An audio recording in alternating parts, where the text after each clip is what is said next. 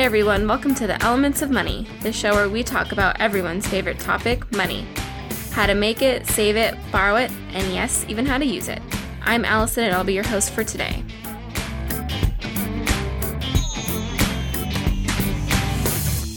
It's no secret that going to a college can be expensive. And it doesn't matter if you're looking at a community college, a state university, an Ivy League school, or a trade school. Education expenses can add up really fast. This is especially true if you rely on a student loan to pay for tuition or books. After all, for many students, getting a degree can mean graduating with a big student loan. So what can you do to make sure you don't spend your entire career paying off student debt? Make sure you graduate with a degree that matches your future financial expectations. This includes covering the expense of repaying your loan. Sound tough? We have some tips to help you figure it all out. First of all, choose your major carefully. Think of your college tuition as an investment. Research the potential salary for the job you think you'll be able to get once you graduate.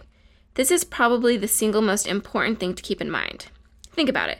If you graduate with tens of thousands of dollars in student loans, but the job you're qualified for doesn't really pay that much, you may have a difficult time paying down your student debt. On the other hand, you may be planning to enter into a profession that traditionally pays very well.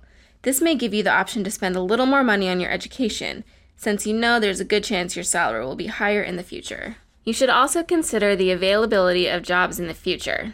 I know sometimes it's difficult to predict what's going to happen a few years down the road, but you can always search the web to find trends and forecasts for what type of careers will be in demand.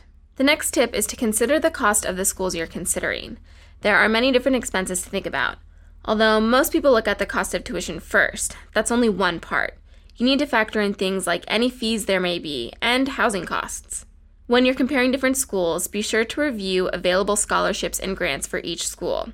This could have a big effect on the overall cost you'll pay. Although the tuition at one school may be more expensive than another, there may be funding opportunities that will actually make it cheaper in the long run. You'll have to do a little bit of research and math, but it'll be worth it. Finally, make sure to compare your loan options. If you're like most college students, you're probably going to need some type of loan to help cover the cost. Even if it's a small loan, you'll need to make sure it's the right loan. You should really review the many different loan options that are out there.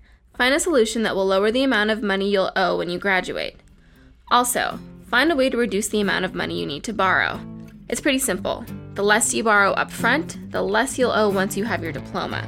Knowing that you won't be facing a mound of student debt once you graduate, you can focus on the things that really matter, having a great college experience and furthering your education. Paying for college is a huge financial commitment for students and families. But by taking the time to do a little research and understanding your options, you can hopefully make the cost of going to college more affordable. And remember, give your credit union a call to see if they can provide some assistance. And with that, we're done with today's episode. If you want to learn more about managing your college expenses, visit us online at elementsofmoney.com. Until next time, for the Elements of Money, I'm Allison. Thank you for listening. The Elements of Money podcast is designed for information only and is not intended as professional financial advice. Listeners are encouraged to check and confirm the information with professional sources. Information you have heard in this podcast is the opinion of its authors and is not necessarily the opinion of your credit union. The Elements podcast is copyright by Subcat Inc. All rights reserved. No part of this podcast may be reproduced or transcribed without prior written permission of Subcat Inc.